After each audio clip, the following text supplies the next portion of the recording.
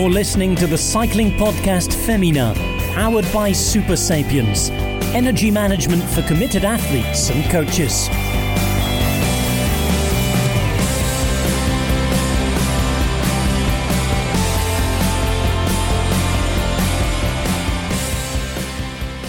Hello and welcome to the Cycling Podcast Femina. My name is Rose Manley and we have a bumper Women's Tour episode for you. We're going to be unpacking everything that happened there.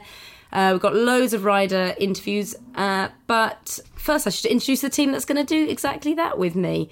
And they are both previous Women's Tour companions of mine, Orla Chennaoui. Hello, hello. And Lizzie Banks. Hello, glad to be here after my invite on the podcast a couple of months ago. Oh, you listened. Ooh, good. Well, after getting... And that concludes the Cycling Podcast Femina for this month. No, it's okay. We invited her. We didn't disinvite her, so it's good. My official invite actually came by being added to a WhatsApp group. But anyway, I'm officially here, so let's crack on with the show. We do things by the book, Lizzie. We do. Well, I saw you actually this Saturday, didn't I, Lizzie, at the last stage of the Women's Tour. You weren't riding it, but I think you would have had a very good chance of doing very well there. I would have absolutely loved this year's edition of this race. And we were in Oxford and the crowds there were absolutely phenomenal. It's amazing to see the way this race has grown year on year. And in previous years, some days, the weekdays, you would have phenomenal crowds.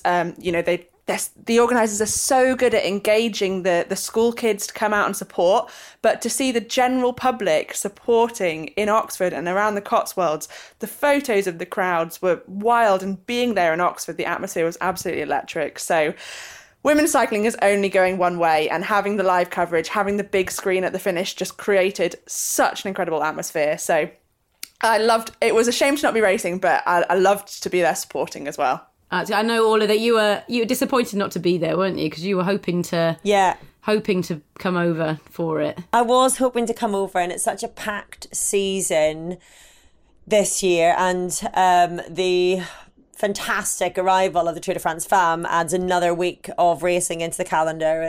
And unfortunately, it's just one of those things. I've got two kids and a family that I have to check in with every now and again, and I was seriously considering not checking in with them and just headed off to the race anyway.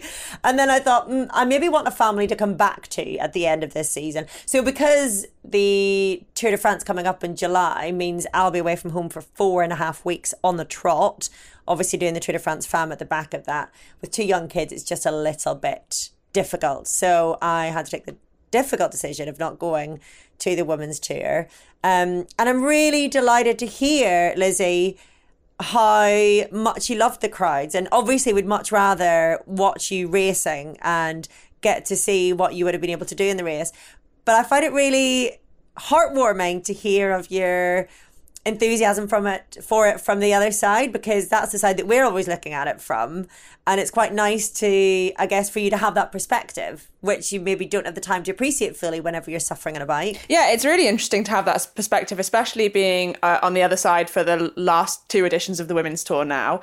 And yeah, I mean, it's just growing and growing. And I'm so grateful to the organisers and the sponsors for getting that live coverage this year, because it's such a critical factor in growing the race to the public outside this cycling bubble, this, cycling fan bubble. We need the general public to get involved, and we need to get them as new fans into the sport, and activate those and kind of retain those fans by making it really exciting. And it really felt on the ground like that was what was being done.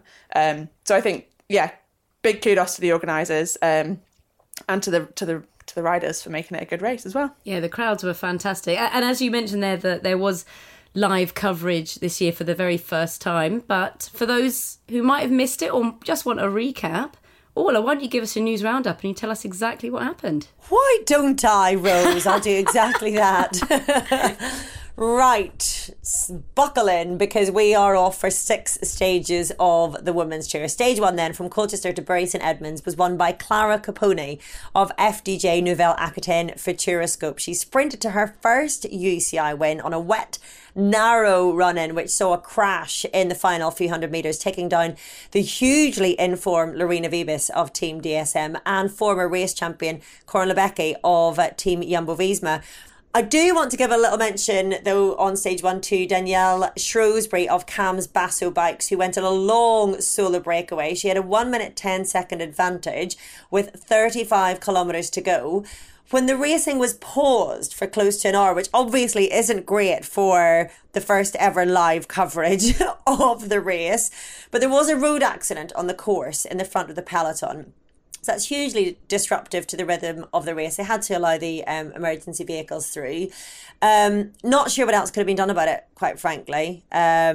Not sure there's a way around that. It's just one of those race incidents, I guess, unless, Lizzie, you think otherwise. It actually happens fairly often in races, more often than you would think. In Trofeo Alfredo Binda this year, the accident actually completely blocked the course so much that they had to reroute the whole course, go back where they'd came from. So it is something that happens, and this is why you have your rain bags, because if something like that happens, you have to have everything in there. And we saw the riders packed into the back of the car.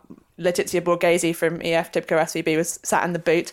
But it does happen. It does happen, and there's nothing you can do. And you know, the most important thing is making sure that the person who's had the accident is okay. So we're used to it, and we know that kind of it's just one of those racing incidents, really. Well, the race did resume, and Shrewsbury was named most combative rider when she was reeled in 15 kilometres from the line. Stage 2 then, and Lorena Vibis showed not only that she'd recovered from the crash of the day before, but also that she was still carrying the form that had seen her come into the race off the back of a hat-trick of wins at the Ride London Classic, and took the win in Harlow from a bunch sprint. Clara Caponi kept the leader's jersey thanks to bonus seconds picked up in the intermediate sprints. Into stage 3 then, back-to-back stage wins for Lorena Vibis in Gloucester, with a special mention going to her teammate Pfeiffer Georgie, the local girl and British national champion, who used her knowledge of the roads to beautiful effect and executed a wonderful lead out for Vibis. Alex Manley of Team Bike Exchange Jayco finished in second, and Corinne Lebecki of Team Jumbo-Visma took third from a reduced group in the rain. Vibis took the overall lead and headed into stage 4 with a 13-second advantage. Then we had a new winner and a new race leader on stage 4, with Grace Brown of FDJ Nouvelle Aquitaine Futuroscope winning from a breakaway and keeping the winning ways going in that French team.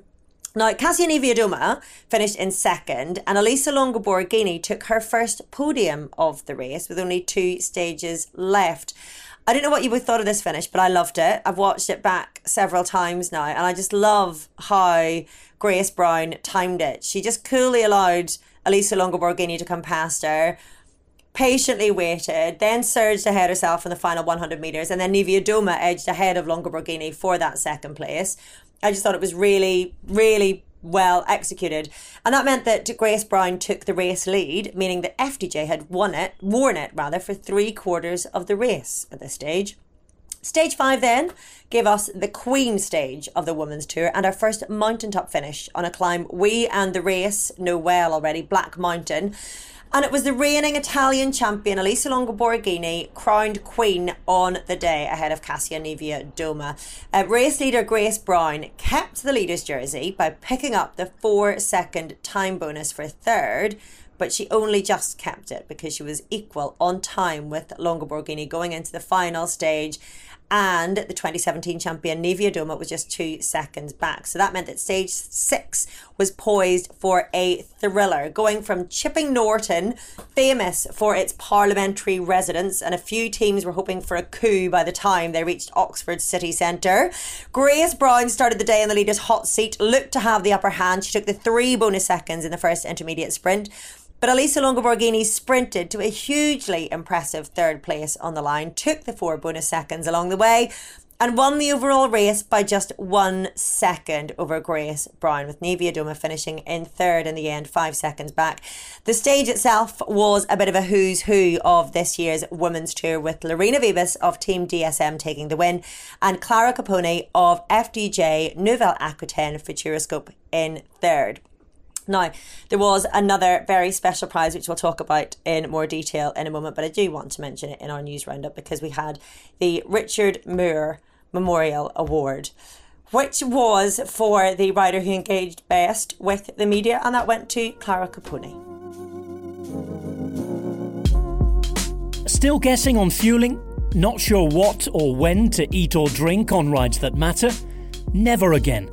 Optimise your fueling strategy with real-time glucose data, actionable insights, and personalised analytics. We're here to help you achieve your performance goals. Go to supersapiens.com for more on how to track your energy levels and fuel for success. Super Sapiens is the cycling podcast title sponsors and supports all of our shows, including, of course, the cycling podcast Feminin.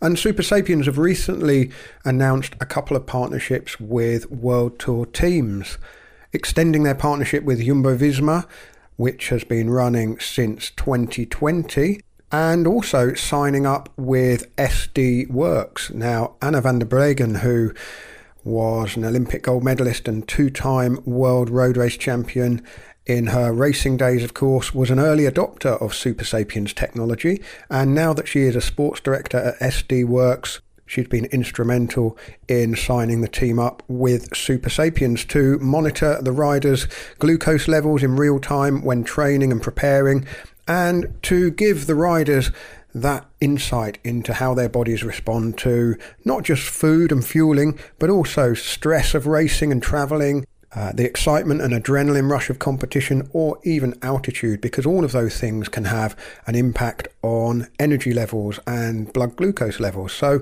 Team SD Worx, one of the latest to sign up with Super Sapiens. If you'd like to find out more, go to supersapiens.com. Well, it was a thrilling finish, wasn't it, to the women's tour? I don't think many of us, even Grace Brown, who was in the leader's jersey at the start of the day, was necessarily expecting such a change of fortunes right on the line at the end there. But what did you both make of the race as a whole? Because, you know, how the GC was decided through the stages. Lizzie, what did you think? I mean, Lizzie's going to just say she said it all before and she was right and blah, blah, and blah. She was. There's no point in doing the races because Lizzie will just tell you what happens. Well, it is interesting because I feel like the Cycling Podcast Feminin did an excellent preview of this race, and we looked in detail of what we thought was going to happen on the stages with somebody who's ridden the roads of the three most difficult stages. So I've ridden so many of the roads on both 3, 4 and 5. And so do you mean the podcast did a good job, Lizzie, or you did a good job? I mean, the podcast did a great job of getting Lizzie on board. Yes. Yeah, delegating. But what I thought was interesting is that, you know, okay, so it all depends on how the riders are going to race it, right? And my thoughts on this are actually that the riders raced it in a bit of a boring fashion. And I'm not sure if that was because they were looking towards this mountaintop finish, which didn't provide them what they thought it would. I think it provided me what I thought it would, which was semi-selection. But, you know, I think you had 5 riders on the line on the same time. And they said it was down to the headwind on Black Mountain not being able to split up the bunch. But to be honest, it's just simply not steep enough. And also we saw on stage 3 into Gloucester that there was a breakaway of all of the strongest riders in the race that had forged clear on one of the QOMs. But the lack of cooperation meant that it didn't stay away, and they allowed Lorena Wiebes to come back and take a second stage win. Now, had they have started that attacking earlier and committed to it, because there were so many hilly, really tough roads in it earlier in the stage, that what they needed to do if you wanted to have a more decisive kind of clear gaps in the GC is start attacking earlier and hold this, have teams that are prepared to, you know, put their eggs in one basket, put their neck on the line and hold that to keep those sprinters away. Because if you start late when there's 30k to go in that that stage 3 stage from the last hill until the line, it gives the riders the opportunity, the sprinters the opportunity to come back. In stage 4, where Grace Brown won into Welshpool, Lorena Wiebes was so close to coming back. Pfeiffer Georgie absolutely killed herself, along with the other teammates from DSM, but she really deserves a special mention there because she was absolutely going for it. And it was really within touching distance. There were times where they could nearly see that break of riders and it was so close to coming back. So it's really about kind of going early and commitment. And we always know that the Women's Tour is a seconds game, but why didn't we see the GC riders fighting for these seconds earlier on? Okay, it's easy to say that with hindsight, but if you really look into the route beforehand, you can see that this is going to be a seconds game and you're going to need to go for those seconds and those points everywhere you can from the very beginning of the race. Lizzie, do you have many friends in the peloton? That's my big question. Left. Well, thankfully for me, I'm not riding in the peloton at the moment. But I think you're kind of like contradicting yourself a little bit because, you know, you say that normally a stage where there's a breakaway goes and it's very, you know, very close to it being caught or not being caught, and there's that question mark and then it gets caught right at the end, that normally goes marked down as an exciting day's racing. Wouldn't you say? I see what you're saying, but you're using that as an argument that it's, you know, not. It wasn't an exciting day. It was only stage 4 where that really happened, to be honest. Yeah. What I'm saying is on stage 3 is they waited and they waited, they forged clear, but because they were too late, it all came back. And they literally handed Lorena Wiebes the victory. And had there not have been that horrendous crash on stage 1, where Wiebes and her teammates, Corinne Lebecki, Barbara Goriski, all went crashing straight into a barrier on, well, in my opinion, a corner that they took far too fast in the rain, but was a tricky corner anyway, but they knew it was tricky, so shouldn't have been going that fast. We'll take them off the Christmas card list as well. You know, that victory would have been handed to Lorena Wiebes as well otherwise. Yeah. And if you want to prevent the best sprinter in the world by a mile at the moment, let's look at her record in London, here. You know, we've seen all spring, her bar is so much higher than the others. If you want to actually try and win, you've got to do something different. And really, stage 1, we waited. Stage 2, we waited. Okay, stage 6 was exciting because we had the GC battle. Stage 3, they waited, she came back. If you want to make something happen, you've got to try something different. I think as a neutral, I find it, and I say as a neutral outsider because I'm not inside the peloton, obviously, I find it really exciting to see Lorena Wiebes on the form that she's on, and I love seeing a race whereby she can dominate essentially as well as, you know, not win the overall. I love the fact that you don't want to see anybody crashing out, but the fact that we did have Caponi as a different winner on stage 1. We had different winners throughout the course of the racing, and it wasn't just a GC battle. I like that because I think if the race is just down to the GC, it loses an important narrative for me. I like it when there are races within the race that are easily identifiable, and Lorena Wiebes makes it an easily identifiable race, you know? But what I'm curious about really is off the back of what you just said, Lizzie, as to how you can prevent what you were saying, whereby a stage race is essentially to an extent neutralised more or less ahead of what is perceived to be a big climb or a big day or a decisive Queen of the Mountains, whatever it might be. Because it happens so often in men's and women's racing whereby, you know, we all like to give the big hype to whatever the Queen stage is, or like a pair of hilly stages or whatever. We assume, I guess, that we're doing that for us and for the fans and for all of us rubbing our hands with glee on the outside. We don't really expect the riders of the teams to be paying any attention to any of that, and they're doing their own recons. How do you prevent teams and riders and contenders from keeping their powder dry ahead of something that they think is going to be really, really important? Having that fear almost. It's like, well, I've got to save something in the tank because I know these are going to be really hard. It's really difficult. I think it's down to the design of the parkour, of the overall race parkour. And I think that's incredibly difficult, especially with a race like the Women's Tour, where they are going to certain regions because the councils are paying them. And at the end of the day, you have to go where the councils are going to pay you. And people might slate the kind of flatter areas around Essex, say, but if those councils are stumping up the cash and supporting this race, we have to give back to them. And it's sometimes tricky to create a really exciting race with those roads and with the lack of kind of hills and twists and turns. Well, there were twists and turns, and, you know, we saw plenty of riders in hedges, which did actually create its own excitement, because Veronica Ewers lost 32 seconds, as did Joss Loudon on the second stage. But it is tricky, and I think that given what the organisers had, they did a very good job. They tried to put a kind of rouleur type of stage in as stage 3. Then they went up and had this very challenging stage up in Welshpool before coming down to Black Mountain, where the riders pretty much had no choice but to break up the peloton because it was a tough stage. I think we should actually say that it is the most exciting GC that we've had at the Women's Tour for, well, actually since I can remember, to be honest. Because I think last year, obviously, they tried having the time trial that Demi Vollering won by such a massive margin that it really put to bed any other GC contenders. There's just no way that they were going to overpower Demi Vollering with a massive margin like that. But I think it did have a lot more variety than actually the Women's Tour has had in past editions. And I think that was really cemented on that final stage, with Elisa Longo Borghini taking the win right at the last.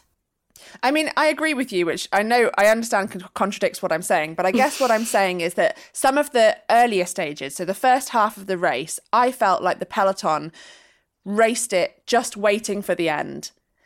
They were just waiting for the end. And I agree with you, it was a sensational finish. And back in 2019, the last 2 stages were in Wales, and having these penultimate 2 stages in Wales with a sprinty stage that allows you to aim for those bonus seconds, that gives you that exciting finish that we had this year, which was a stroke of genius with the race design. But I felt that the first 3 stages, if you watch them flag to finish, you know, were that possible, they wouldn't have maybe provided that excitement that it could have done, and maybe could have been a bit boring, which I feel was kind of down to the racers, not necessarily the organisers. So I have one more little question about that, actually, because this is something I've always wondered about, and it actually reminds me of a conversation I had with Lionel yesterday. We were reminiscing on a women's tour gone past, and Richard had messaged Lionel basically saying, "Dear Lord, help me. How will I find anything interesting to say about this stage?" And Lionel didn't have to tell me what the stage was. I knew immediately that it was a stage in 2019 at the Kent Cyclo Park. Is that what it was called? What was it? Let me get that right. Yes. The Gravesend Cyclo Park. The Gravesend Cyclo Park. And that was 2019, wasn't it? I think it was 2019. Well, yes, but, you know, if it's any consolation, it was as awful to ride as it was to watch. But this is what I was wondering, because I remember standing in the middle of that course at the time and having this conversation whereby we were saying, oh my life, this could have been really exciting and really fun, and what a shame it is for the sport and for the fans and everything that it was just riders doing laps.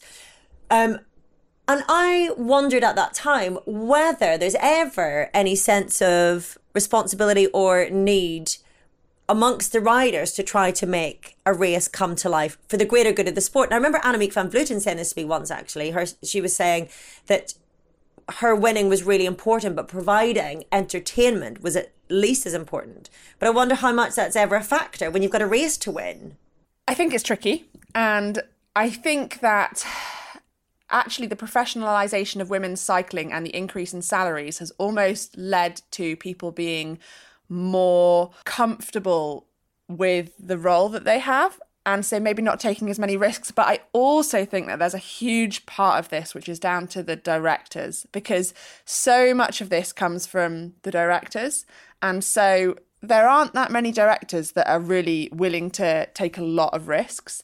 And if the director doesn't, then you have to have a rider that's willing to take a lot of risks. And I know that if I were racing, I'd definitely be one of those riders. And there are definitely, you know, we see those riders all the time. Elise Shabby, for instance, she's always on the attack. She's always taking these risks. And she almost single-handedly changed the style of Canyon SRAM. And so there are just so many different things. But sometimes it's very tricky in a race if you want to light it up. If you light it up and you go in a breakaway or you force a breakaway, other people come with you. If they don't want to work, there's nothing you can do to make that race exciting. So it's a very, very tricky balance. Well, we saw from the final stage of the Women's Tour that Trek absolutely knew what they had to do on that stage, going into it with Elisa Longo Borghini being on the same time as Grace Brown, but Grace Brown being in the yellow jersey. Trek definitely knew the thing to do was to go for the intermediate sprints if they could, and if not, then make sure that they had arranged themselves into a lead out for the finish. So why not? Let's listen to Elisa Longo Borghini, who was the overall winner of the Women's Tour. And I should caveat this interview by saying that because Elisa was running late for her plane, I had to literally run alongside her. So if you can hear the little feet tapping, sometimes a little bit of heckling from some bystanders, then that is what it is. And then straight off the back of that, we're also going to hear from Ina Yoko Teutenberg, who spoke to you, Lizzie, at the finish. And she was, she's the DS for Trek, and she was very aware of what they had to do to win the race. So let's hear from them now. Well, Elisa Longo Borghini, the sprinting extraordinaire, where did that come from? I don't know, maybe because all my teammates really, really believed in me, and I really had to give this back to them because they were just amazing today and they were just working so hard. And sometimes when you're desperate, the good things come out. Was that always the plan at the beginning of the day, or was there a thought about going for the intermediate sprints instead? We had this goal to go for the intermediate sprint, and but then I was fourth, and my teammates said, "Okay, we go for the final one," and I was like, "Are you really sure?" And they really trusted me, and so you see, and they really trusted me, and I really wanted to get a result to give back all the work they did. And just talk us through the sprint at the end. Did you get a lead out, or did you have to find your own wheels? Oh, I had the best lead out actually, because we had Ellen first together with Elinor and Loretta, and then Audrey, and the sweeper was Chloe. Audrey left me at 500, and then I just had to take corners and go fast. And was it a discussion on the road that you had to have before? Obviously, or was it when you set out at the beginning of the day, was it if we don't get the intermediate sprints we go at the end, or was it a discussion on the road? Yeah, I mean, it was at the beginning of the day that maybe we could go for the sprint in the final sprint, but then in the end we decided on the road, and we know the formation, we train for this, we are used to do the lead out because we have Balsamo, and in the end today they actually sprinted for the other Elisa.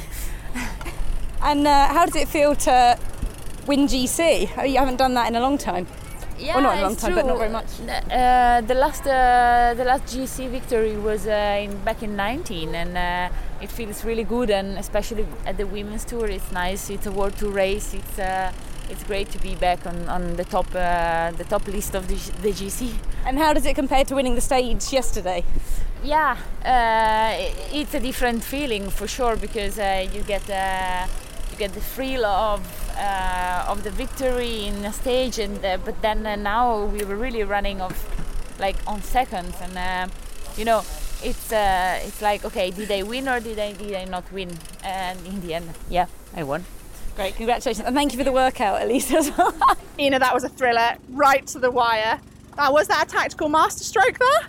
No, I mean, that was wishful thinking. I mean, as I say, we did know at the intermediate sprint they're less contested, and Grace is really fast. So it wasn't really a surprise that she beat Elisa and Kasia on the line there. But then we said, we can only try at the finish. And we did know it was a really technical finish, and with a good lead out, maybe we put a gap into the peloton and all that. And I mean, it worked out. The girls brought Elisa. We knew that 1 kilometer to go corner was super tricky. And then it would be super stretched out, and it would be hard for people to come from behind to catch up. So maybe we caught some sprinters off guard, and they couldn't make it up. It was too fast. And then it was amazing that Elisa held on to third. Yeah, I mean, it's the dream finish because it looked like at that first intermediate sprint that Grace Brown had it tied up, and on paper you'd say that if there's anyone who's going to take those bonus seconds on the line, she would. But at the end, it was the strength of your team that won it for Elisa. I did at the end. I did know that Elisa's probably a little bit technical, more savvy than Grace, But, I mean, we know how strong Grace is. So, as I say, that's kind of all in your mind. But that it works out like this is pretty incredible and amazing, yeah. Well, brilliant. Congratulations on a brilliant week. Thank you. So that was the winner, Elisa Longo Borghini, and her DS, Ina Yoko Teutenberg. But, what did we make of Grace Brown? Because she was sitting pretty in the yellow jersey at the start of the stage. And then I imagine she was a bit shell-shocked, Lizzie, when you saw her right at the finish line. Yeah, she was. I have to say I feel a little guilty because she was just having a moment with her teammates literally seconds after the finish, and I wasn't even sure if she knew that Elisa Longo Borghini had taken that third spot, because I was on the line and it was really close between Elisa Longo Borghini and Newmanova from Live Racing Extra. And I then, as I was running towards Grace Brown, I overheard a police moto confirming the provisional 1, 2, 3, stopped to listen and almost couldn't believe it, and got to the FDJ bus, and Grace was there seeming quite shell-shocked, with the other riders really just quite in shock, because of course unless you're right at the front of the peloton and able to see her, you wouldn't realise, and you would just assume that you'd won the GC. And I have to say she was incredibly gracious when I immediately stuck a microphone in her face, so thank you to Grace. And yeah, she was really, I think, putting on a brave face, because it was a pretty tough loss so immediately in the aftermath of just finding out that she'd lost the race or come second. Well, what do we think went wrong for FDJ there that Trek monopolised on? Did they just not expect Trek to do what Trek had done, really? Because by the sounds of it, Elisa Longo Borghini said that after that intermediate sprint she was fairly resigned to a podium position until the team rallied around her and said, no, we believe in you, we're going to work for the sprint. And Teutenberg had already reconned the finale, and they knew there were corners which were advantageous to Longo Borghini's handling.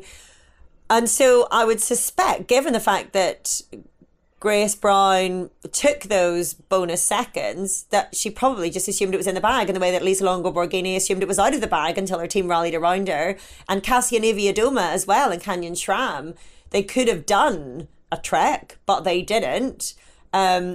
So in a way, it feels like it was the most obvious stroke of genius for Trek to just lead Elisa Longo Borghini out for that sprint as they did in the end, and it's a bit baffling really that the others didn't, and I wonder whether next time they would be so foolish as to be caught short again. Absolutely. And I think that Trek actually stuffed up that first intermediate sprint, because so they were doing a phenomenal lead out for Elisa Longo Borghini, and actually Audrey Cordon-Ragot accidentally took the 2 seconds instead of Elisa Longo Borghini, who ended up fourth and with no seconds.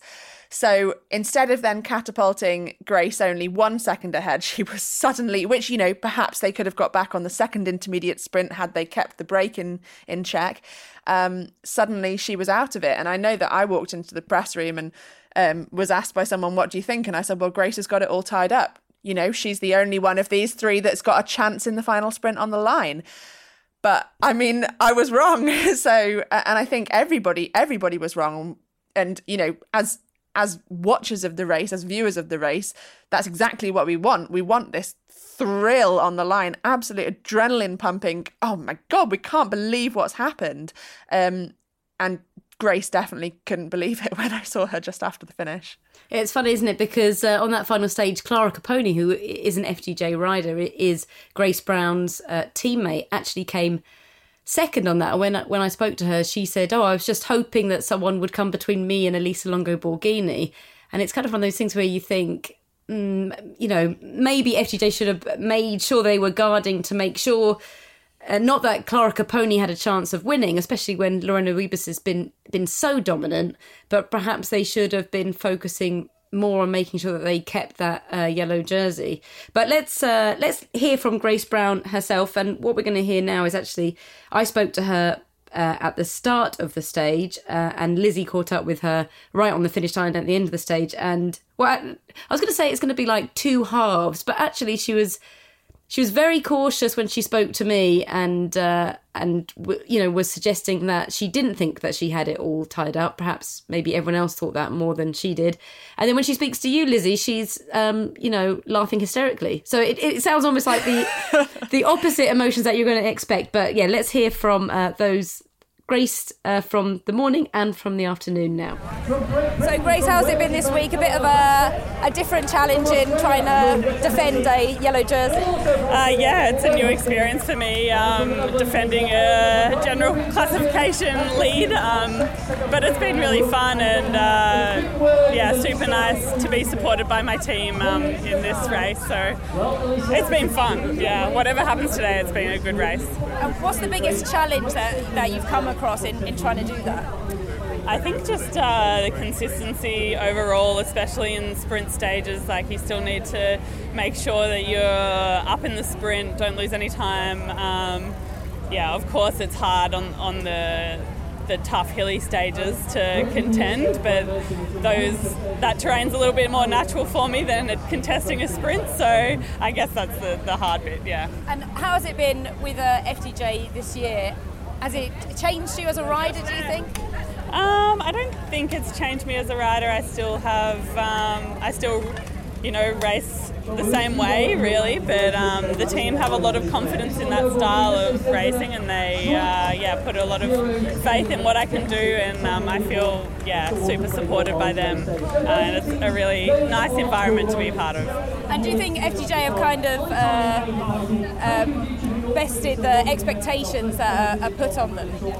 Yeah, definitely. When I signed for the team, I think people were a bit surprised. They thought maybe I was downgrading, but FDJ have proved this year that we're one of the top contending teams. So I think there's no questions now. Exactly. Thank you very much, Grace. Good luck today. So Grace literally just crossed the finish line. How are you feeling? A bit in shock. I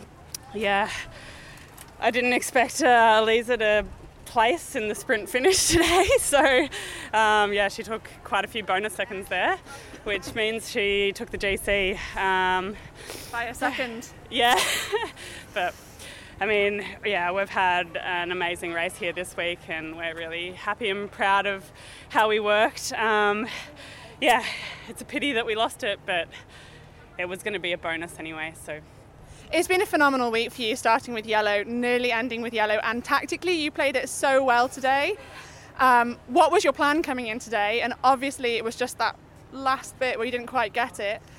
So how did you want it to go, and did you think it was all playing out well until right after the finish? Yeah, I was thinking that it had been a perfect stage, really. Like, I got the first intermediate sprint, which put me 3 seconds ahead of Longo Borghini, and then I thought that if we just finished in the sprint without a gap, then I would have GC, but she did a phenomenal sprint to third, so chapeau to Elisa. I think she deserves the win after that. Chute à l'arrière du peloton, Cycling Podcast team car at the back of the pack, please. That's Seb Piquet, the voice of Radio Tour, to remind me to tell you that this episode of the Cycling Podcast Feminin is sponsored by the Hammerhead Karoo 2 cycling computer, which I have really enjoyed using over the last number of months. I went on the first part of my Tour de Corse, riding around Scotland on unfamiliar roads, and the mapping never let us down, not for a moment.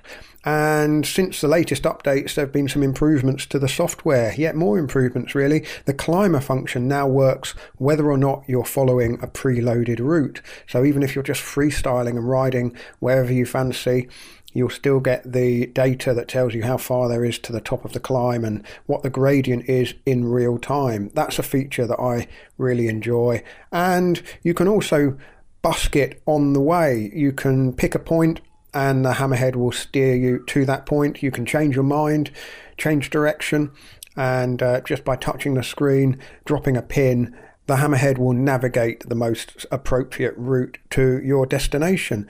For a limited time, all of our listeners can get a free heart rate monitor with every purchase of a Hammerhead Karoo 2. Go to hammerhead.io right now and use the promo code CYCLE at checkout to get yours today. This is a limited time offer and it's only available to Cycling Podcast listeners, so you must use the promo code CYCLE. To get the heart rate monitor free with the purchase of the Karoo 2, add both of the items to your cart and then use the promo code CYCLE at checkout. That's at hammerhead.io. Well, I think we can safely say it was a magnificent tactical display from Elisa Longo Borghini, but then it does beg the question, what were the other teams up to? We've spoken a bit about FDJ and Grace Brown and, you know, where they might have made a misstep. But Kasia Niewiadoma, she was only 2 seconds back going into the last stage. So what could she and Canyon SRAM have done? Maybe looked forward. Maybe looking back, they could have looked forward and to try and get those bonus seconds before. And I was going to say, well, they didn't really have the lead out that Trek Segafredo did. But actually thinking about it, they had Alice Barnes, Tiff Cromwell, Michaela Harvey, Elise Chabbey, Shari Bossart. So actually that's a pretty good lineup right there of strength and technical skill. So, you know, and Kasia Niewiadoma herself in a bunch sprint, she is excellent at positioning. So I don't know. I mean, in hindsight, maybe they'll kick themselves for not having done more, but I think they'll probably be happy with that podium place on GC as well. Yeah, it is odd because I was at watching the kind of press conference after the finish with Kasia Niewiadoma, because obviously she did finish on the podium on GC, and she was like ecstatic at the fact that Elisa Longo Borghini had sprinted.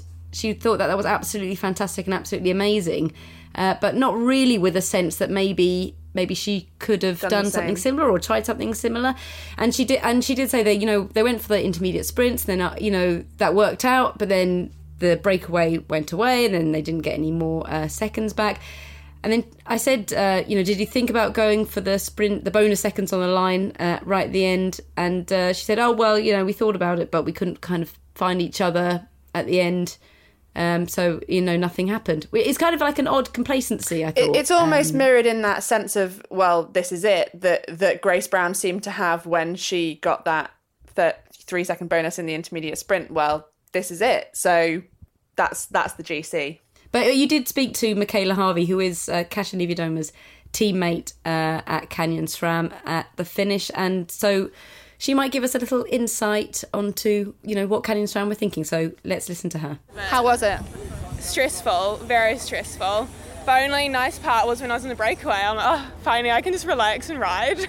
Otherwise the rest of the time I'm just in the peloton, like a little stressed, but... Yeah. Oh, we're about to get run over by a motorbike.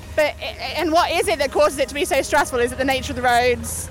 Yeah, I think just the technical roads and just like me in a peloton, I'm still not like...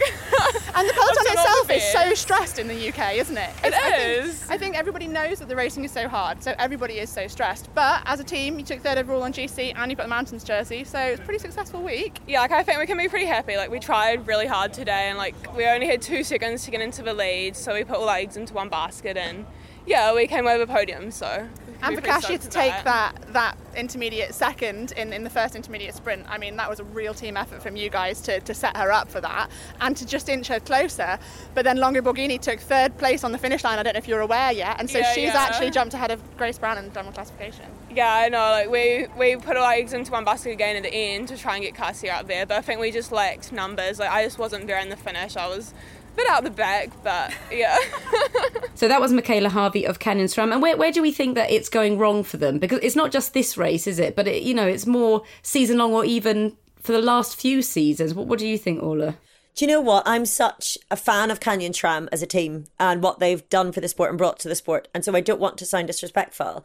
I just don't get them. I don't know what's going on with the team. They had 3 riders in the top 10, which is phenomenal, of course. Kasia Niewiadoma had 2 seconds in the race, but they've had 1 win all season. And Kasia Niewiadoma hasn't had a win in almost exactly 3 years, since stage 4 of the Women's Tour in 2019. Now, I ask a question simply because, for a start, I am such a huge fan of Kasia Niewiadoma and how she races. When she is in pitbull terrier mode, she is wonderful to watch. I love how she rips a race apart when she wants to. And I don't know whether you start to lose the psychology of winning, the confidence of winning, what's going on with the team. But as I say, they've had one win this season. I was looking through their stats the last couple of years. They had 5 wins and an overall last season. The season before that, they had none. They only had national championship wins, which I would say I'm in two minds as to whether they count or not. For me, they don't count. They're individual wins rather than team wins. And then in 2019, they had 10 wins, 16 if you were to count the nationals then. But since 2019, I just find they've really struggled. And I can't work out why, because when you look at the list of riders they have, they are world beating. They should be world beating, but they're not beating others. It's so multifaceted, isn't it? And I think that, okay, you can say they've only had one win this season, and you have to look at that with a pinch of salt, in that we are at a point now where there are so many teams that are stronger than ever, and the wins really have to be shared around. And unless you have a winning sprinter who is probably the only kind of rider that can win a lot of races, a huge number of races, because otherwise all the races end in such a different style of way. And Kasia Niewiadoma she's got one knockout punch, right? And we kind of all know what it is. And so if there's not a mountaintop or that kind of short, well, not really a mountaintop actually, that kind of punchy, difficult climb that's really suited to her, then maybe she's probably not that likely to win, but to take a podium. Now, what they need then there is strength of numbers in the final, and they're kind of beginning to get that. So now they've got Elise Chabbey, so they've had Elise for 2 years, and now they've brought in Paulina Royakkers. And what I really hope to see is the combination of those 3 riders with brilliant support riders like Tiff Cromwell, Michaela Harvey, to all bring that cohesion together and then to make it work. But what I think they have to do tactically is to not always put their eggs in the Kasia Niewiadoma basket, because that's a mistake. That is the mistake. They need to race more like SD Works do, we have this team of potential winners and we're going to play each card one and then the next and then the next, because if they do that, that's how they can win. But I completely agree with you, Orla. I think that they so nearly have it, but then don't quite have it. And I love what they're doing. Actually, Canyon SRAM Generation is by far and away my favourite team to follow in the women's peloton. I absolutely love what they're doing. I think it's brilliant. I think so many more teams should do that. They've been incredibly successful with their development team. So I don't know, maybe those riders from the development team will come up through to Canyon SRAM Racing and bring that kind of, attacking vibe and winning mentality. They're a team that I root for. I don't look at them and think that they should be winning and so we must attack them or criticize them for not winning. I look at them and I think, I want you to win. SD Works if they don't win.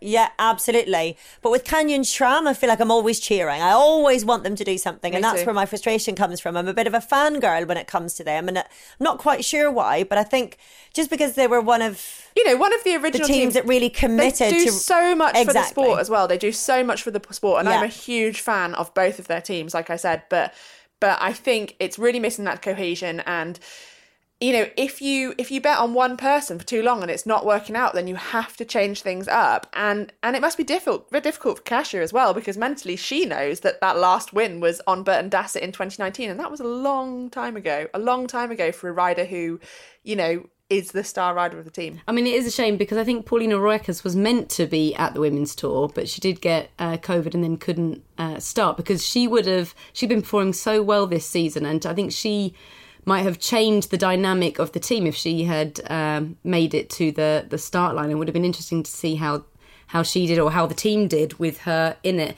But it's interesting you say about it being Canyon SRAM having 3 riders in the top 10 on GC Orla, because the other team that was notable for having a couple of riders in the top 10 was Team Bike Exchange. And they had Alex Manley and Kristen Faulkner both battling it out. Well, and I say battling it out because didn't necessarily look like the most cohesive team when they were on Black Mountain. I think Kristen Faulkner made an attack that I think probably didn't look like it was a team order or set up by the team, perhaps. But what did you make of their kind of team dynamic, Lizzie? Or what do you know about Alex Manley and Kristen Faulkner? Oh, I think what I'd say first is, so often when you're listening to the commentary, someone will attack and they'll say, oh, their team has told them to attack. And the reality is that is so unlikely. It is so unlikely, because if the team has got TV in the car, and they probably haven't, well, they might have. Okay, so actually the race is live, so they might have it. But they're also in the Welsh mountains. So what's the likelihood that they've got the signal to watch the TV? And if you have got it, it's on a delay anyway. So by the time that the car sees what's happening, it's already gone. Like that moment has gone ahead. And when the riders attack, it's because you feel that moment in the race, or you feel that the pace is slowing and that you need to try something, or, okay, actually, we know this is going to come together as a group. So if I don't go now, then I'm not going to win this sprint, or I'm not going to be able to attack on that one steep section. So let's try, knowing that I've got Alex Manley back in the peloton. So first of all, I'd say that it's not always a team order. Actually, yeah, it's difficult to know whether the two had been working well together or not, what they were really going for in terms of GC. I don't actually feel like Kristen sacrificing herself for Alex Manley or vice versa would have made that much difference on this parkour. But Kristen Faulkner was aggressive, like she always is, on stage 3 into Gloucester. When this group had gone away that wasn't working well, she attacked the group to try and see if maybe she could go solo, which was a great move. Well, it was actually a terrific singular performance from Alex Manley. And I'm not saying that, because Manley actually is spelt differently. So I've got no favouritism with Alex Manley at all. And in fact, I did actually meet her for the first time a few years ago, and I said, oh, you're a Manley like I'm a Manley. And she just gave me the blankest look, like, why are you talking to me? But then I did try the line again at the Women's Tour, and she was really excited to hear that I was also a Manley this time. Hang on. I've got to take my hat off to you there. So the line didn't work the first time, and you thought, I know what I'm going to do. I'm going to try it again. Is that because she had no idea what your name was? It was I had a good 3-year gap, so I thought, I'm going to try it again. Because surely there's not like loads of Manleys. So I just thought, like, if I met another Manley, I'd be like, another Manley, that's so interesting. But you don't introduce yourself saying, hi, I'm Rose Manley from the Cycling Podcast, I think do you? Because otherwise you just have to assume that the Cycling Podcast Feminin is so widely known in the women's peloton that why would we not know? No, how could they not Rose know? Manley? No, but I think I said, I'm Rose Manley, and you're Manley. And she was just like, obviously she drew a blank. And you thought, well, Matt, it's such an unusual thing. So even though I pointed it out to her once, if I point it out to her again, she'll have forgotten the last time I said it. But it'll be so remarkable that she'll care this time. Yeah, but this time I built up to it all. I got the interview in the bag first, because my problem last time was I said that as the starting gambit and then had to do the interview with her, but I was just totally crestfallen the whole time. I think what really happened is she thought, oh no, this woman's coming and she's going to make that joke, so I just got to laugh. Just got to laugh through it. If I react this time, she'll stop. If I give her the reaction she's looking for, she'll never say it to me again. I will. I'm going to try it every time now. That's going to be my thing. I'm going to just bank the responses. And I'll just put a wig on every time, and she'll be like, oh, I keep on meeting these Manleys at these bike races. It must be like a cycling dynasty, cycling journalism dynasty, the Manleys. They all sound the same build, same height.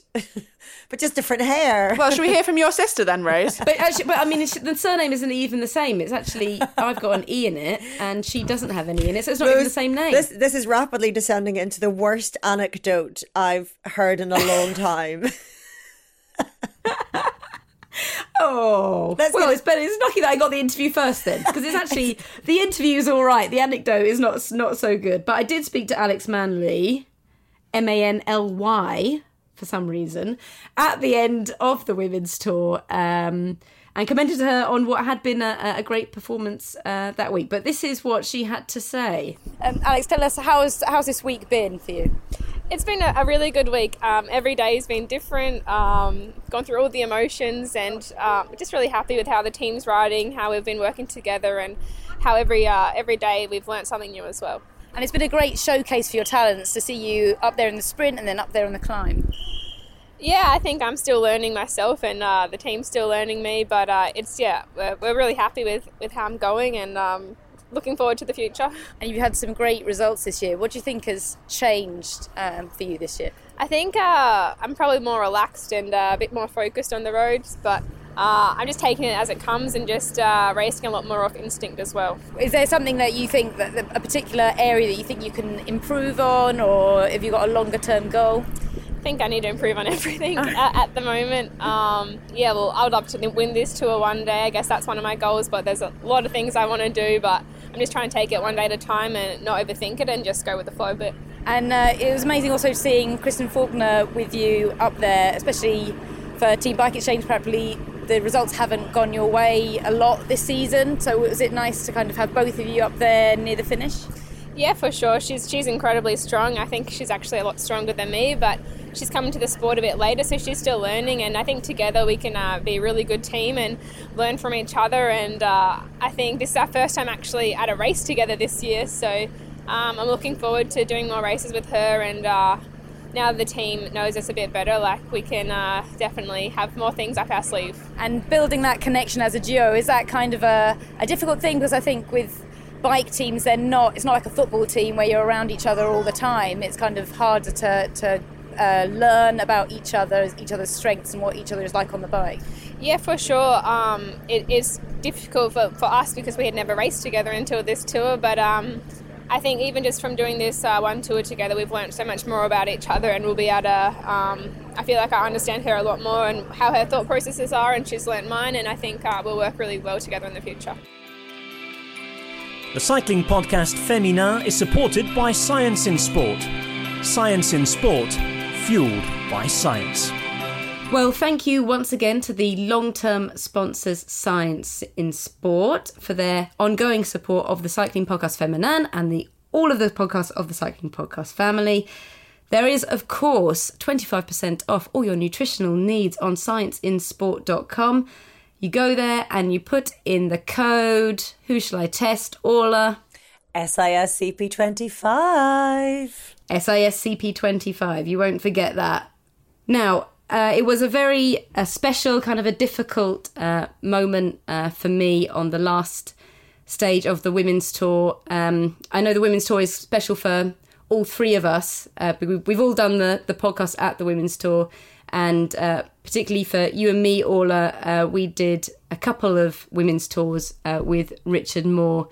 I guess I could say that I was honoured to be given the chance to present a prize that had been created in his honour by the Women's Tour on stage in Oxford, and that is the Richard Moore Award. And I just want to read out what they said on the stage and what they posted on social media as well, to give people a sense of the award. Richard Moore was one of the most loved, respected and pioneering journalists to ever cover the sport of cycling. His brainchild, the Cycling Podcast, transformed how people worldwide engage and interact with the sport. Together with colleagues Rose Manley and Orla Shallowy, Richard was a regular at the Women's Tour, as this race was the first outside of the 3 men's Grand Tours to be afforded daily episodes. These enhanced the profile and stature of the race, something that we're forever grateful for. Sadly, Richard passed away suddenly in March, aged just 48, devastating everybody who knew and loved him. The Women's Tour wanted to honour his memory by acknowledging the rider in this year's race, who has gone above and beyond in their efforts to engage with the world's media. And that was written by the Women's Tour, and we're very grateful to them for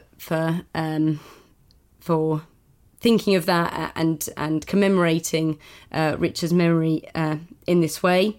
And the winner of that prize was Clara Caponi, who won on stage 1, and I caught up with her very briefly to chat about receiving the award at the finish.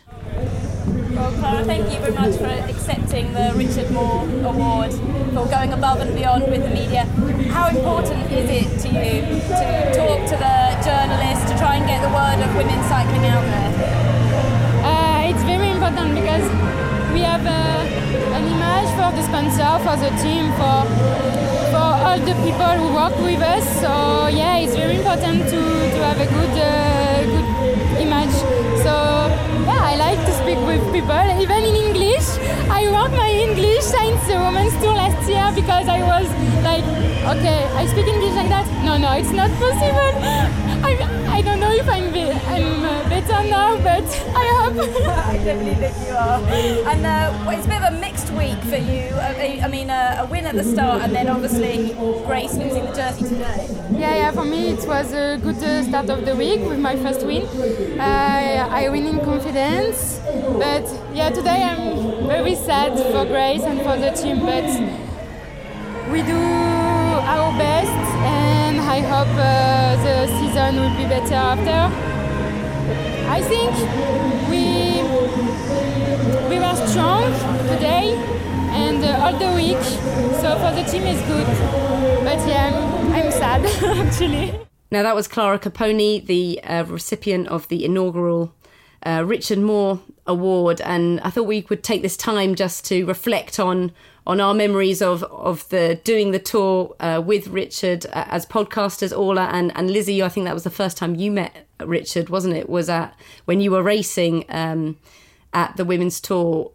I mean, my ongoing and everlasting memory is Richard's terrible taste in music, to be honest. And having to do these long transfers, you know, with the Women's Tour, it's always a transfer between kind of Suffolk and Wales in one day, and having to listen to Elliott Smith playing on repeat. Although he had a better sense of podcasts, actually. And I remember there was one time when, for hours, he just sang, oh, yes, sir, I can boogie, I just need a certain song. So, yeah, that for me is one of those kind of memories that always sticks in my mind about Richard at the Women's Tour. Lizzie, I think you met him first there, didn't you? It was funny. The first meeting I actually had with Richard was on the final stage when it was you, Orla, that actually presented me the Pedler de Charme t-shirt, and Richard was the Scottish guy lurking in the background asking me what size t-shirt I wanted, and then he was there again at the end of that stage interviewing us, and I didn't know who he was then, and I was just so keen and eager to speak to people, always happy to speak to people after the race, and I love talking. And then after that, he then got into contact with me about the Giro audio diary, and it was just, you know, nearly a chance meeting. If I hadn't been standing on that hillside in the soaking rain on Burton Dasset on stage 4 and then talking to you, Orla, there, then perhaps, you know, I wouldn't have ever got that t-shirt on stage 6, and I wouldn't have then done the interview afterwards and then had all of these opportunities that have been afforded me. And the friendship with both Richard and everybody in the cycling podcast that it's given me. So it's, a funny chance interaction with a t-shirt led to so much more, and more than I could have ever imagined. That was his genius. It was his beauty, creating those connections and links and spotting in people something that was common, I think, to all people that he brought together. And I think I've said this before, I don't know now, but he had such a talent for bringing together people that you knew if Richard introduced you to somebody, you'd love them. You knew they would be interesting. You knew that they would be fun. You knew they would look at life slightly differently. And that was an incredible talent that I didn't fully appreciate when he was with us.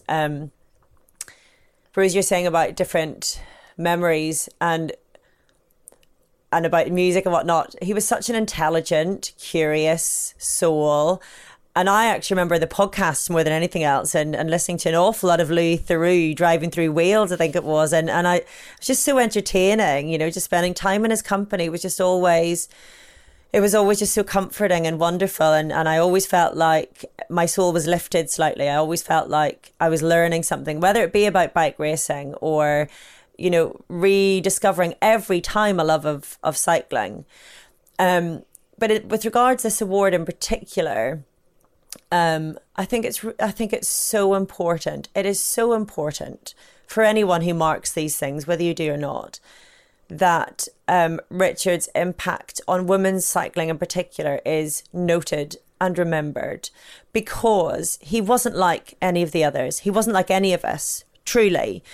And we're in a really fortunate position these days of having several podcasts on women's cycling.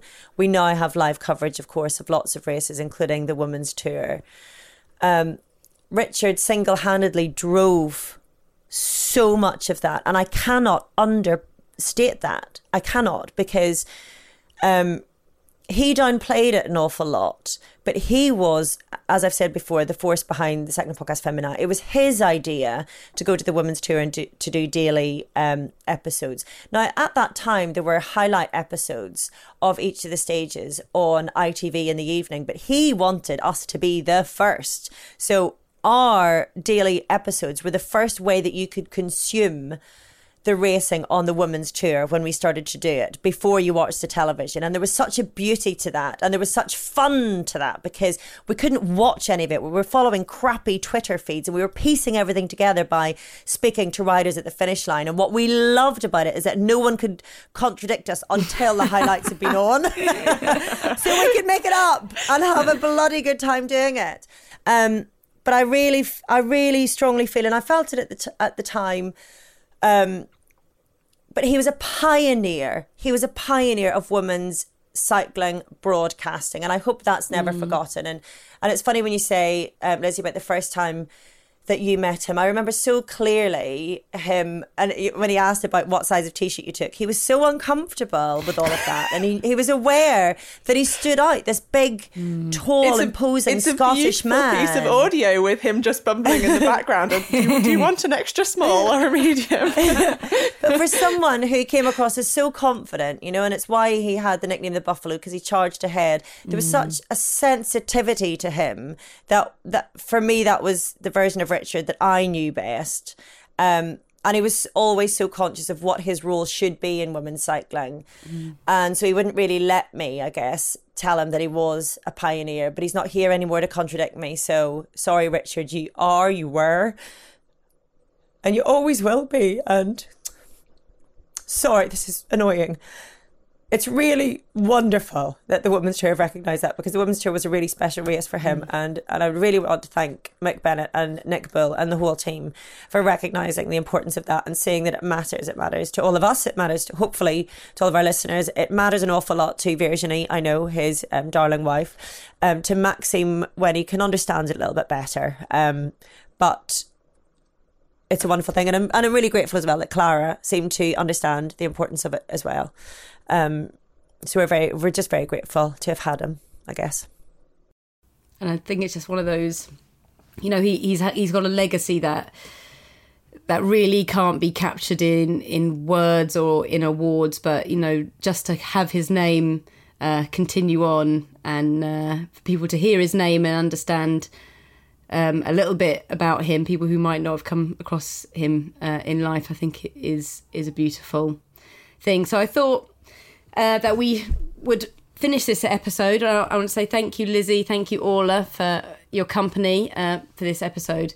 But I want everyone now who's listening, put down whatever you're doing, abandon that cup of tea that you're halfway through making, and just enjoy once again. We're going to hear some of the best bits from Richard Moore at the Women's Tour. And I just want everyone to, enjoy the... You know, obviously we know Richard was a great journalist, but, you know, he was a wonderful friend and warm-hearted and full of joy and humour, even if he was trying to downplay it when he was hanging out with us all, maybe. But I just want to... He knew we made him cool. But I just wanted everyone to take a moment and appreciate what Richard did and, well, continues to do through his legacy. And, you know, I think it's fitting that for once we'll give him the last word, because we never would let him do that in life.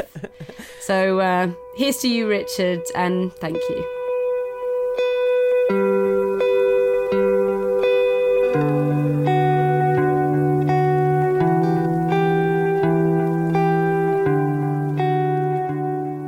My name is Richard Moore, and I'm with Rose Manley, who you just heard, and Orla Shinawee. Hello. And this is the first of our nightly daily podcast from the Women's Tour. I'd like to introduce tonight's feature.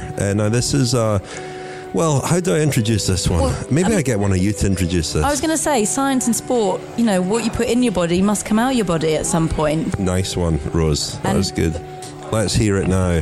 Managers to comment presidents, if you could ask your riders to take a little more care when going to the toilet, please. Very public area here. Tim, you're in you're driving the chief commissar. You're right behind the race. You've got the best view of the race, but you've spotted a new phenomenon, a new thing that's happening in women's racing. Yes, now that the stages are a bit longer than they used to be, I think there is quite a lot of, how should we say it, natural breaks. That's the polite way of putting it. Yeah, there are practical issues with that, obviously, with women. Do you think it is just the longer distances that's led to that? I don't know if it's longer distances or they drinking a lot or whatever, but it's a lot more complicated if you're a woman than if you're a man. So that was our water feature, a twist on the water feature from last year's Tour de France, and a fascinating subject. I hope we haven't put people off. I hope we don't have a lot of Daniel Freebs out there. Yeah, people are still listening. Lizzie, hello. Hello. Do you have a quick second? Yeah, is that okay? Yeah. Just very briefly, you've won a poll on our Twitter feed for Pedalers de Charme. You and Corin Rivera have been voted most charming pedalers of the Women's Tour. Win. You won a t-shirt. Oh, wow. Which, do you think extra small or medium? Extra small or medium. Yeah, sorry. So is it for my cat or my husband? I think extra small. Yeah, cool. Okay. So it's basically because everybody loved your attitude, your positivity, and the way you've been riding. So congratulations. Really sweet. Thanks, everybody. There we are. Off the race, I have to say, it's something that Rafa Race Radio unfortunately did not capture, but our collective car karaoke last night on the drive to Wales was something that will live long in my memory and in my eardrums. We had renditions of, well, Bohemian Rhapsody was one of my favourite. Richard's thunderous Out of Time clapping from the back seat was an experience to behold. I didn't know it was possible to enjoy music in such a fashion. You didn't know I was such a good clapper. I didn't know it was possible to be bad at clapping. I mean, who would have thunk it? It was shocking. I've seen you moonwalk. If anything, it's a talent to be bad at it. In the loosest possible term before, but I've never seen that clapping. And Rose's headbanging. Oh yes, was truly. I did actually videoed some of this. I videoed some of this. I might make this available to Rafa Race Radio. I didn't know you were videoing at the time. No, but that was my highlight. That was a fun journey last night. I really enjoyed it. It was good. Well, we've got 4.5 hours of fun coming up all the way back to London. Can't wait. It's pretty wild, isn't it, Orla? Just a bit. I'm laughing because you are absolutely soaking wet, and I'm sure that's exactly how I'm looking as well. It's pretty miserable up here, although at least the riders have a fair tailwind behind them. Well, Marta Bastianelli was ahead, we heard, at the foot of the climb. I think this is her coming. Yes, it will be, yeah. Ali Cipollini rider, sprinter. She's had a really good season so far, but you would not expect her to be staying ahead, actually. I mean, the peloton is right behind her. They're going to catch her by the end, yeah. Yeah, there are two riders chasing her. Who are they, Orla? Well, it's Hannah Barnes is there. Yeah, it's Hannah Barnes. And then Elisa Longo Borghini was fourth across the line there. And it's a big group. I would say about 40 odd riders there. It's a big old group, 40, 50 riders.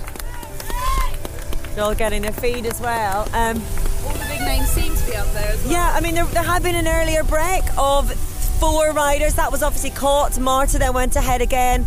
I mean, it looks like she's been reeled back in again. So that's the last Queen of the Mountains. So let's see what they do from here. We kind of expected and hoped it to be a bit more broken up than that, I think. It was a tailwind up here, and I was expecting some really fast racing and maybe more splits. No, it seemed pretty controlled, and all the big contenders were all in one big group. It didn't seem... I mean, people had dropped off the back, certainly, but no surprises. Are we still doing Radiohead? That's true. Well, we're not high and dry, are we? We're high, but we're soaking wet. Let's go to the finish. Well, we opened tonight's final episode from the OVO Energy Women's Tour with a little clip of us standing, looking like drowned rats on top of the mountain. It was wild up there, wasn't it? Well, hello, Richard. I just realised you haven't said hello. Hello, Rose. Hello, Orla. Reversing into it there. Hello. Sometimes we do that, mix it up, you know. Yeah. They know us by now. Crazy. But right now, it feels like a lifetime away being on that incredibly wet, misty, windy, It was very beautiful, but it was pretty nasty being up there, and it's beautiful and sunny here, isn't it? Yeah, it feels like I've come to a different country, Well, different season. we're at the finish in Colwyn Bay, thinking of Ciro Scognamiglio here, because we're sitting on the beach drinking Snowden craft lager, aren't we, Yes, are we Rose? doing a chin? Well, Cheers. it's plastic, so you can't Cheers. have it. I've got my mountain Cheers. filtered H2O, which is rather Anyway, the yummy. race is finished. Corin Rivera was the overall winner, as we kind of expected, although we perhaps expected more. So we should wrap things up and get on the motorway. Yeah, Richard, I think you're going to drive. I would just say do not go gentle into that good night. We have to make good time on the way back to London. We'll have to rage against the dying of the light. Early starts in the morning, all Very round. nice literal take No road on rage, don't worry. Orla. Richard is actually pretty much halfway gone. Halfway to the skies. We're all sitting on the grass in a kind of picnic scenario, and Richard has just been slowly doing this last little section. Yes. Been getting up and He's on one standing knee up. at the moment, like he's going to propose to both of us. No, I'll tell you why that is. It's because I've got headphones on and I can hear the wind coming through the microphones, and I think it's my microphone. I'm trying to, you're trying to shift. adjust my body so that the wind is not annoying the listeners. I'm always thinking of the listeners. Always. The acrobatics have been very, very distracting for the last couple of minutes, I have to say. Just pretend I'm doing my Chloe Hosking routine before the stage. Have you noticed that? No, I haven't. What is she doing? It's like what do you call it? Like that elasticy stuff, you know, that you stretch, you put around your ankles, and you move your legs out. Elastic. You can tell I don't spend much time in the gym, so I don't know what it's called. It's sort of like the stretching band. The stretching band, yeah, and she But does it it's- every morning leaning against the camper Yeah, van. but there's very specific looking exercises and a routine that she has. So you've done like the non-sporty version of that, the non-athletic looking version. Well, thanks very much. Yeah. Like We've a- sort of moved limbs around, like a haven't you? hippo on a skateboard. Thank you very much, Orla. Thank you. Thank you, Rose. Thanks, guys. The Cycling Podcast was created in 2013 by Richard Moore, Daniel Freeb and Lionel Burney.